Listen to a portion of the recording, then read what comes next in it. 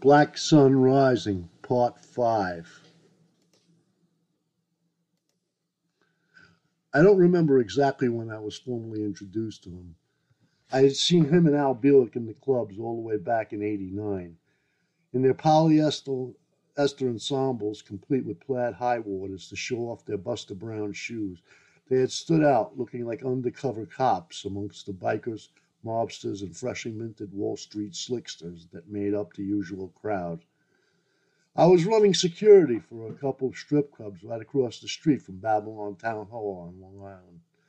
Preston Nichols was a 350-pound gelatinous blob, and Bielek looked like he was playing Stan Laurel in an old black and white movie. I was working the door that night, and they both stopped right in front of me, something most people avoided when there wasn't a cover charge. They were having an animated conversation about music, speaking with exaggerated self-importance for what I took to be a couple of nerds on a whimsical midnight excursion to the wild side. For some reason, it stuck in my mind. I remember Preston saying, "Well, I really like you too," like some important decision had just been reached. In 1992, the very same strange man would come out with an even stranger book. The story woven by Preston Nichols, a former employee of Grumman, and that's a quote, unquote, the resident of East Islip, along with his co-author Peter Moon, would assume cult status 3 books later. They smoothly blend the powerful hallucinogenic out of the Brookhaven lab, the aerospace industry, and an old radar station in Montauk Point, Long Island, and the invention of the vacuum and transistor tubes. Central to the narrative is a massive bombardment with oscillated microwaves of selected human beings in a specially built chair. The Montauk chair enabled them to channel alternate realities. This was all based on the mathematics of John von Neumann. There was Aleister Crowley, secret underground bases, Nazi occult science, Greys, and time travel.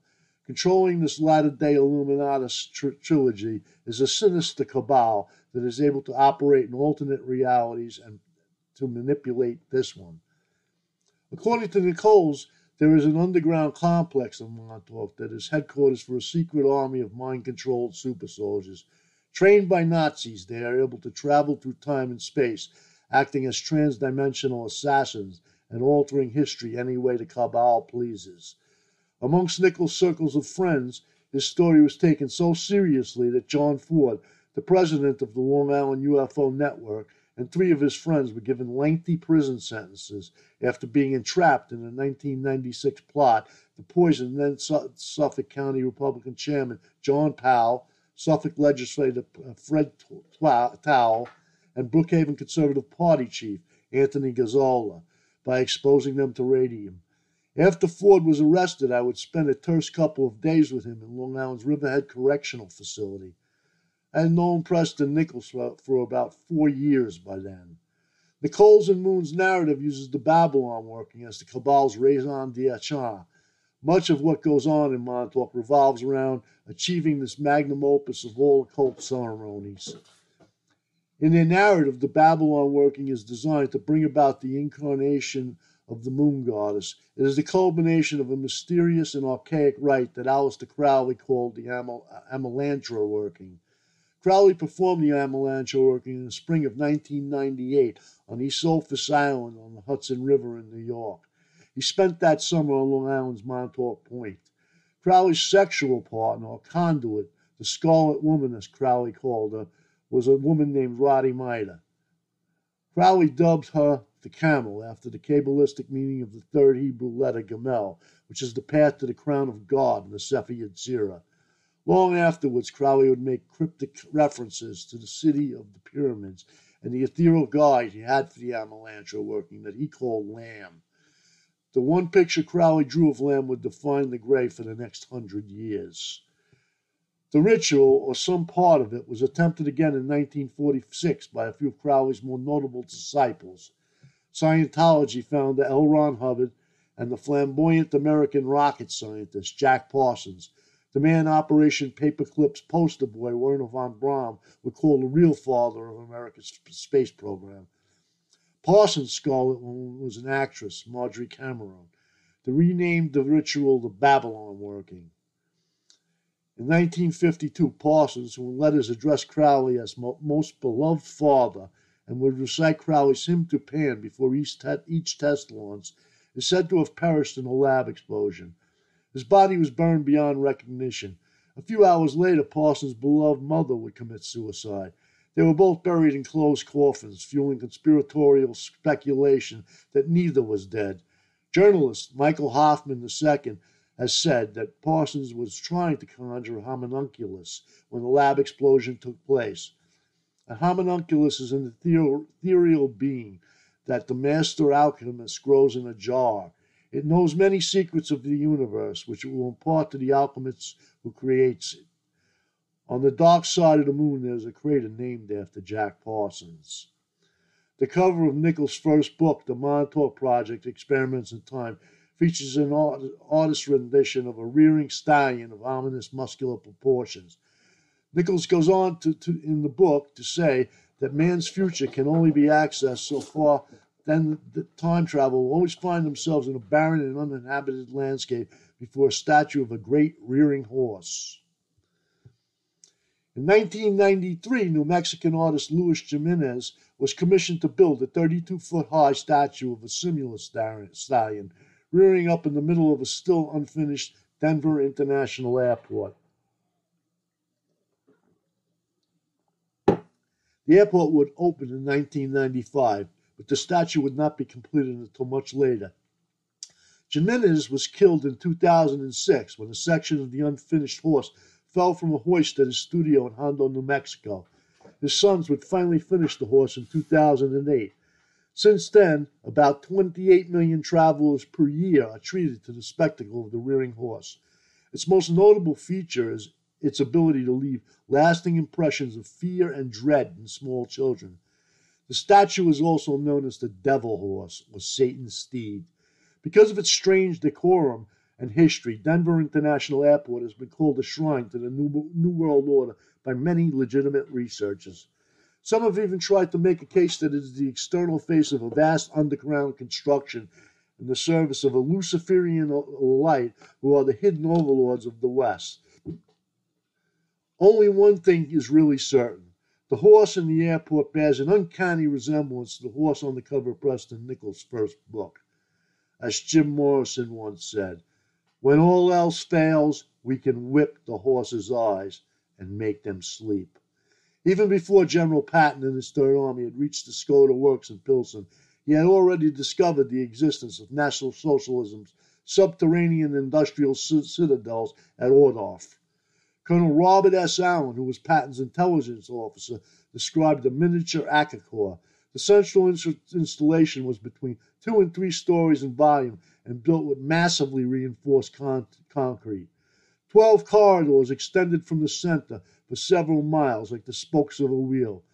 The Army Signal Corps estimated the cost of the building just the telephone exchange that served the Ordorf installation, built in late 1944, at $10 million.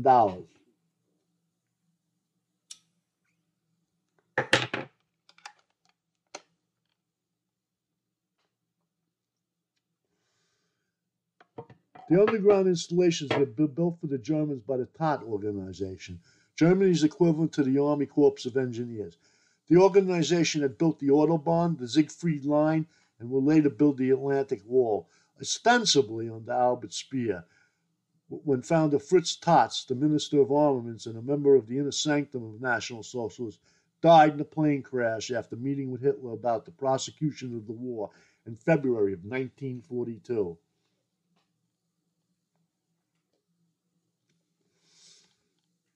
Speer, in spite of the Zionist fairy tale narrative, was never a member of National Socialism's inner sanctum. As Tott's successor, as Minister of Armaments, he was in charge of the TOT organization only by title. The operational chief was Franz Xavier Dorsch, a survivor of the original Beer Hall Push and one of the founding members of the National Socialist Party. Dorsch reported directly to Martin Bormann. In April of 1944, when Hitler decided to move German industry underground wholesale, he removed Speer and replaced him with Dorsch as head of the Tat organization. Dorsch walked, even though he was in charge of almost 1 million slave laborers. He would go on to live another 40 years as a titan of the suddenly resurgent German industry. Dorsch Consult was founded in 1951. It became Dorsch Group in 2006. Dorsch Group is currently Germany's largest independent planning and consulting firm. The commissars were not yet through raping German women when Dorsch was commissioned to write papers for the American military, one of which was published in 1947. In his book, Hidden in Plain Sight, Beyond the X-Files, Dr. Richard Sonder, who writes extensively on deep underground military bases, states, I have 2 declassified project paperclip memoranda in my files that specifically request 4 men with expertise in underground installation, one of whom is Xavier Dorsch. By the time Germany hosted the Summer Olympics in Berlin in 1936, it was the jewel in the crown of Western civilization. National Socialism had brought it there from the dung heap of Europe within a few short years, but the National Socialists had help. German technology was, by some estimates, 100 years ahead of the rest of the world. When the Germans wanted to show off, Baron Manfred von Orden had invented television so the Olympics could be broadcast live to Europe.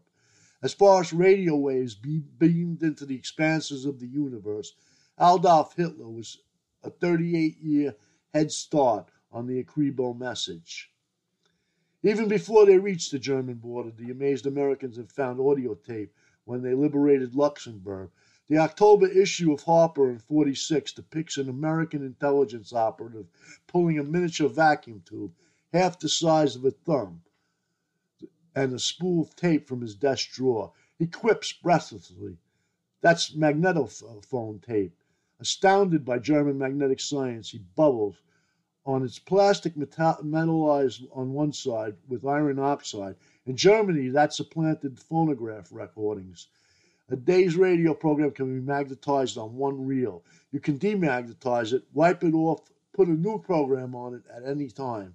No needle, so absolutely no noise or record wear. An hour-long reel costs 50 cents. Amongst the booty brought back to America, Harper mentions a walnut-sized motor which spun a rotor 10,000 RPMs, so fast that originally it had destroyed all lubricants with the great amount of ozone it produced. There was ultraviolet lights for sterilizing milk, infrared red lights for night vision optics. There was cold extrusion process that enabled 1,000% increase in the production of small parts made from steel. Magnetic fields, aside from being used to record sound, were also being used to artificially produce mica. A revolutionary German condenser, now called a capacitator, is described in Harper's as magic double distilled. All the way back in 1934, German inventor Oscar Heil expanded on the work of Dr. Heinrich Barkenson, developed the velocity modulated tube. Heil's tube was able to beam electrons in bunches, allowing for the generation of far higher frequencies than were possible with the vacuum tube. The Heil tube was the first practical microwave generator. It predated by 3 years the Klystron, a specialized vacuum tube used for the same purposes. Wikipedia coyly tells its readers velocity-modulated tubes are very much still in use today in microwave technology. Hal was also issued several patents for transistor-like devices before the war. In 1947, he was invited to America. By the end of 1947, Bell Laboratories announced the invention of the point-contact transistor. The transistor tube would make its debut for Christmas. In 1956, John Barden, William Shockley, and Walter Brattain of Bell Labs would win the Nobel Prize for it. In 1962, Howard found the Howell Scientific Labs, Inc., and lived happily ever after, working within the defense industry of the empire. Harper credits the Germans with having 138 types of guided missiles in various stages of production or development, and using every known kind of remote control and radio, radar, wire, continuous wave acoustics, infrared, light beams, and magnetic. There were plans for a rocket-motored bomber, which would be over New York City from Europe in 40 minutes. The V-9 was a 29,000-pound rocket that could hit a target 3,000 miles away, reaching 5,870 miles an hour upon delivery. Harper cites a senior American intelligence officer as saying the outcome of the war would have been doubtful had the invasion of Europe been delayed just 6 more months. The Soviet foreign minister, Vyacheslav Molotov, would end up publicly accusing America and Britain of helping themselves through plundered German patents and technology to $10 billion in reparations.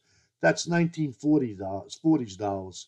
The Secretary's report from 1946 by the United States Department of Commerce documents the Technical Industrial Intelligence Committee sifting through some 3.5 billion papers from every facet of German industry. Of those, they committed 3.5 million pages to microfilm. The Library of Congress Quarterly Journal of Current Acquisitions for August 1946 estimated that between 1,000 and 1,500 tons of German air documents had been collected. They go on to say the final screen library, now at Wright Field, is estimated to be 220 tons. America's wanton rape of Germany's private intellectual property not only violated the Hague Convention, but every rule of common decency. Even the British were appalled and vowed publicly to respect Germany's patents. America never did. She launched her golden age of technology with great fanfare, bringing Werner von Braun over to act as both master of ceremonies and court jester. Stretching from Oldorf to beyond Germany's eastern borders lay the hypogeum empire of the SS, presided over by ruthless and efficient Prince General Hans Kammler. The Kazaz Castle, on what is now Poland's western border with the Czech Republic, is nestled in a forbidding grove of trees outside the ancient village of Forstenstein. The Nazi Bell was located there before it was moved to Waldenburg, and now Walberzik, now called Walberzik. 45 kilometers to the south, it would last be seen beneath the village of Ludwigsdorf in the labyrinth of mining tunnels that run like veins through the northern flank of the Sudeten Mountains. The Nazi Bell had become the 21st century's answer to Mary Shelley's Frankenstein. Like bogus Boris Karloff's, some writers have made a cottage industry out of it. But like Frankenstein, always going back to Mary Shelley, all the Nazi Bell stories go back to Igor Watowski, a Polish writer who has done extensive historical work on World War II. Watowski claims to have been privy to court dispositions and transcripts taken by the NKVD during the interrogation of Jacob Sparrenberg, the SS Gruppenführer and General Lieutenant of the Polizmy for Poland and Belarus. The Polish courts would subsequently hang Sporenberg at the end of 1952 after having found him guilty of war crimes in 1950. According to Sporenberg, the Glock, as it was called in German, was a bell-shaped casing made out of hard and heavy metal. It was filled with a mercury-like substance, codenamed Serum 525. The metallic liquid was violet-colored and had to be stored in 3-centimeter-thick lead-encased receptacles. The experiments always took place under a ceramic cover and involved 2 cylinders rotating with great centrifugal force in opposite directions. During the experiments, which were about a minute in duration, the bell would glow pale blue in color. The chamber the experiments took place in was deep underground and had a 30-square-meter floor area. The whole chamber was encased in ceramic bricks, overlaid with rubber mats. It was thoroughly flushed with a brine-like liquid after every experiment. The mats were replaced after every few experiments, and after every 10, the whole chamber was replaced, with only the bell remaining. During the testing, Personnel were kept 150 to 200 meters away. Electrical equipment within the circumference would invariably short circuit. The first experiments were performed in late 1944. During those tests, animals and plants were placed within the Bell sphere of influence. The test subjects all died. A crystalline substance would form within the tissue and body fluids, gelled, separating into fractions and killing the organism. The subjects all exhibited an accelerated rate of decomposition, but were absent of any odors of putrefaction. Within 8 to 14 hours after the experiments, the plants would all have the consistency of axle grease. 5 of the original 7 scientists working on the Bell died.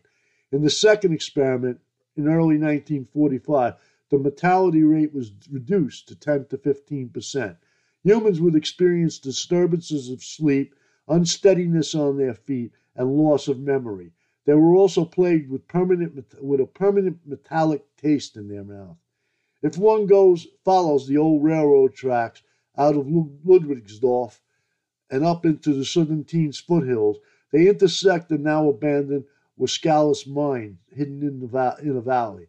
At the far end of the valley, next to the now crumbling facility that was once capable of burning 1,000 tons of coal a day, 30-meter wide concrete ring is suspended 10 meters high by 10 concrete pillars. Heavy-duty hooks are built into the tops of each of them on the ground. There is a junction for electric cables that were once powered by the coal-burning facility. Instead of the ring, the ground has been excavated to about a meter and lined with ceramic bricks. During the war, the Wascalis mines underground concrete bunkers had been carefully concealed beneath its buildings and freshly planted trees. The concrete ring had been painted green to camouflage it from planes. No one ever goes there anymore, even by foot.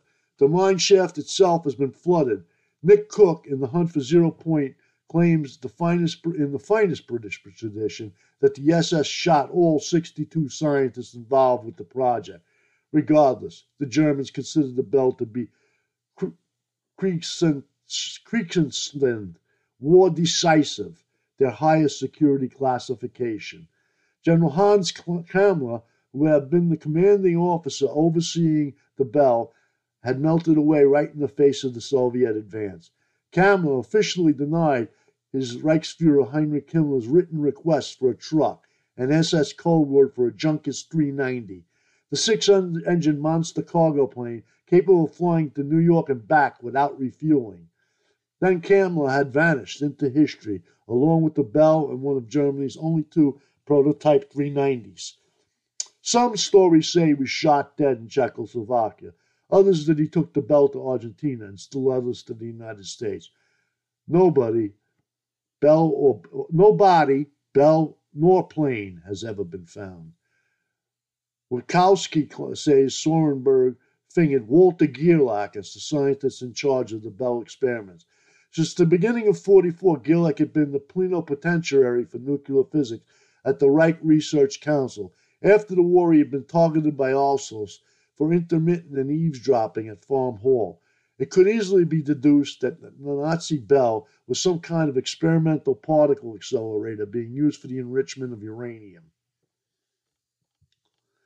But Walter Gerlach had written his doctorate while in the apprentices of Frederick Paschen, acknowledged by his peers as the greatest experimental spectroscopist of his time. Paschen is the discoverer of the Paschen series, a series of hydrogen spectral lines in the infrared region that he first observed in 1908, the same year the 20-year-old Gerlach had begun his doctoral studies under him. During World War I, Gerlach had worked on wireless communication for the German army under the guidance of the brilliant Max Wien, who was written out of history by the Zionists for his blatant anti-Semitism, but is the inventor of the Wien-Bridge oscillator. Wien had collaborated with Paschen by correspondence as early as the summer of 1895. By 1921, Gerlach was recruited by the German Jewish scientist Otto Stern, who, just like his mentor Albert Einstein, lacked even the most rudimentary skills in experimental physics. Gerlach would prove in the lab what Stern had suspected. Magnetic fields restrict the spatial orientation of atomic and subatomic particles. Their discovery would be christened the Stern-Gerlach experiment and would open the doorway for German scientists, uninfected by the false science of Einstein, to harness the limitless energy of the ether. Without Riemann geometry, there would have been no theory of relativity. A half-century before Einstein stole his first patent, German mathematician Bernard Riemann had invented non-Euclidean geometry that enabled the descriptions of higher dimensions, making possible the theory of relativity. In 1932, John von Neumann would write the mathematical Bible for quantum physics, Mathematische Grundlagen der Quantenmechanik. By then, von Neumann had long since dubbed the infinite universe that he and his colleagues were trying to describe as Hilbert's space, after his teacher at the University of Göttingen, David Hilbert. The Germans took it for granted that gravitational waves existed, not only in this universe, but extended into the uncharted regions of the multiverse. They realized that to tap into them, they would be to tap into the primal force of the cosmos and appropriate for themselves the power of their enemy's God. Farrell describes it as an odd-looking L-shaped weapon above the strong ray cannon from schematics reproduced by yet another Nazi secret weapon researcher, Henry Stevens, as it is shown in Joseph Farrell's Reich of the Black Sun. Farrell describes it as an odd-looking L-shaped weapon, comprised some sort of crystal, then a series of hollow tubes, each focusing whatever beam was generated to a narrower and narrower point until it emerged from a small hole with allegedly deadly effectiveness through limited range. The hollow tubes from outside to inside are in incrementally longer lengths, indicating the focusing of some kind of longitudinal wave. The crystal could very well be a quartz crystal oscillator designed by L.A. Meekum and introduced in 1938. It was an improvement on the Wine Bridge oscillator. In the 1940s, it would have allowed the state-of-the-art precision adjustment of wave frequencies. In 1997, Wilder A. Rodriguez Jr. and Jian-Yu Liu wrote a paper about what they called undistorted progressive waves. These are families of waves traveling at arbitrary speeds. They are distortion-free and don't spread out over a distance. Even if interfered with, they return to their original form after a certain period of time. The paper introduced experimental data showing how a subliminal, faster than the speed of light, electromagnetic X-wave can be launched by forcing one of these waves to a tiny hole that they call a finite aperture approximation. They go on to make the mathematical argument that the theory of relativity has been compromised by the data resulting from their experiments. In 1922, Gerlach had already proved the power of the atom could be harnessed through magnetism. He had worked on the cutting edge of infrared spectroscopy and wireless communication with the most brilliant men in that field. Because of insufficient data, Gerlach's own field of expertise can only be described generically as electromagnetism. Regardless, by World War II, he may very well have been the most important physicist alive. Hitler thought so. As plenipotentiary of the Reich Research Council, Gerlach had the power to take any course of action he saw fit in Germany's version of the Manhattan Project. In spite of that, in the tradition of Wolfgang Cordon, there is little available in Wikipedia on Walter Gerlach. When he was returned to Germany in 1946, Gerlach would go on to a career as a distinguished professor and first president of the Fraunhofer Society.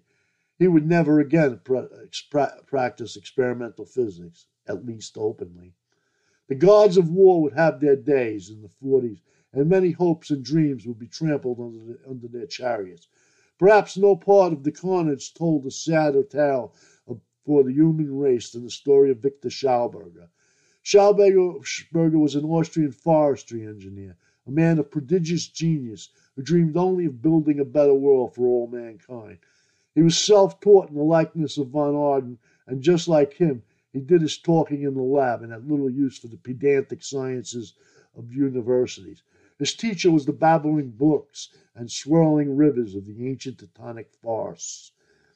It was why observing a trout holding its position without any swimming effort at all against the rushing current of a stream that Schauberger decided the trout was utilizing something other than kinetic energy. Schauberger reasoned that the animal was extracting the energy from the molecules of its own body by condensing them with extreme temperature gradients. He came to the conclusion that this condensing process took place in the motion of a vortex swirling into its own center. From his observations of naturally occurring tornadoes, whirlpools, and vortexes of galaxies, Schauberger reasoned that this is how energy was released in nature. If he could force matter into the spiraling motion, what he called implosion, by rapidly condensing and spinning it until the particles of the atoms became unglued, he could tap into the power of the stars without ever having to split an atom. In Schauberger's mind, industrialization with its dams and pollutants had interfered with the natural vortex patterns of water. These patterns are necessary for life to flourish. Water, once the lifeblood of the planet, had now become a pollutant, sapping the planet's vitality. With his writings, Schauberger advocated the development of biotechnical machinery. He soon came to the attention of Adolf Hitler. In 1934, Schauberger was summoned to a meeting with Hitler and Max Planck, the founding father of quantum physics. Schauberger warned Hitler that under the current conditions, his 1,000-year Reich would not last past 10. He proposed to them a brand new world with unlimited free energy, based on a science in harmony with nature. Hitler was a mystic. As a mystic, must have been enthralled with Schauberger's ideas. The meeting went on long over the time that was allotted for it. After about 2 hours, Planck scoffed at him and told him nature and science have nothing to do with each other. A few years later, nobody would be scoffing at Victor Schauberger. The idea of negating gravity with vortexes had been floating around Germany at least since the 20s. In 1933, Christoph Hilgenberg wrote his best-known book, The Expanding Earth, and proposing the continental drift was the result of the Earth expanding in volume. Before that had been published, the solution to the mystery of gravitation in 1929, and on gravitation, vortices, waves, and moving bodies in 1931. Hilgenberg was one of the most influential of the German scientists. He single-handedly rescued the Technical University of Berlin by recovering the university's cutting-edge science library from the Soviet Union after the war, by more or less just asking his Russian scientific colleagues for it. In 1940, Schauberger applied for a patent on an energy generator that could be used for either aircraft or submarines. Schauberger described the device as the multi-stage centrifuge with concentrically juxtaposed pressure chambers. The self-contained centrifugal system only relied on a small starter motor, which above is listed by Harper as an American war booty, to bring its turbine up to around 20,000 revolutions per minute. But once there, it supplied its own energy, and when hooked into a gear shaft, could act as a generator. Shortly after that, Schauberger would write to his cousin saying he had invented a new aircraft that didn't make any noise. At the beginning of 1941, he was, at his own expense, still looking for a contractor to build a scale model prototype of what he called the repulsator. He planned on using it to investigate free energy production and prove his theory of levitational flight. In the ensuing months, Schauberger would put away his wallet, and the SS would give him carte blanche in the Third Reich, swearing him to work for them in total secrecy and tipping him off that the industrial giant Hinkel had been stealing his patents. Schauberger was uncharacteristically secretive about what he was doing for the SS for the next couple of years, but it is known that he was working around the Serpentine Mountains, During one experiment, the repulsor had actually shot up with such force that it smashed against the hangar ceiling, severely damaging itself. In June of 44, Schauberger was summoned to Breslau, ostensibly to be drafted into the SS. But a month earlier, he had been ordered to Mauthausen concentration camp to select his own team of technicians from among the inmates to build as many as 5 different types of machines. It is stated in his archives that the SS wanted him to stop tinkering around with prototypes and begin serious construction work. In his diary, Schauberger says the machines were a water purifier, an energy device capable of generating high-voltage electricity, a machine for biosynthesizing hydrogen fuel from water, and another that naturally produced intense heat or cold. The fifth was the Flagenschreib, or flying saucer. The Flagenschreib was scheduled for its first flight on May 6, 1945. Schauberger's team stopped work on May 8. The German armed forces officially stopped fighting that night. A few hours later, Schauberger would be apprehended by American intelligence forces at Leonstein. Almost simultaneously across the country in Vienna, the Russians would enter his apartment, confiscate whatever they could find, and blow the building up, just in case they had missed anything.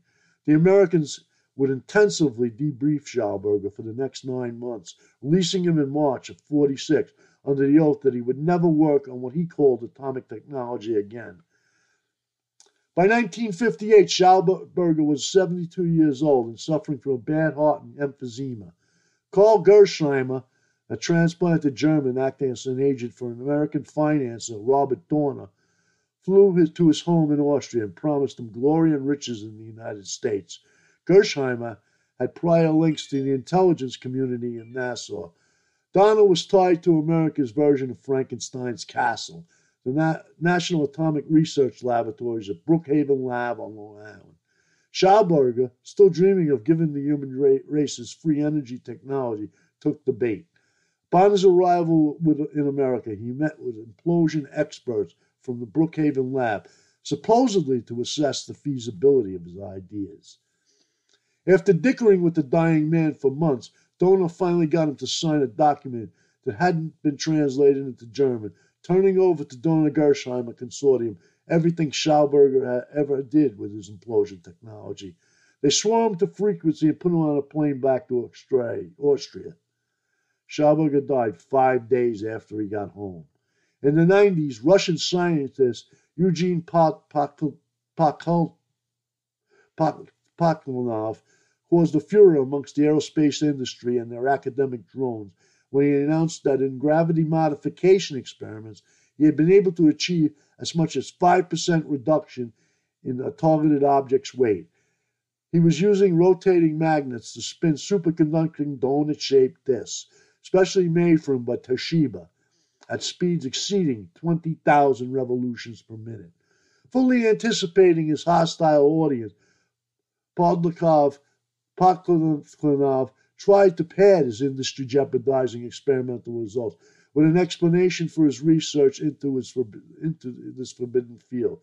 He told them in a self-effacing story about how he first noticed the torsion effects on gravity when a lab colleague's pipe smoke was funneled in a column over an unrelated experiment he was doing. In an interview over 10 years ago, Nick Cook admitted that he had that at speeds of between 25 and 50,000 revolutions per minute, he had achieved full levitational effect. At the time of the interview, Paklanov was being financed by Toshiba. He also admitted to Cook that he comes from a long line of prominent Russian scientists. His father was a respected scientist that had been a recipient of what the Red Army had found when they searched Victor Schauberger's Vienna apartment in the aftermath of World War II. Paklanov then had been studying his father's Schauberger papers all his life. They were the foundation of his work.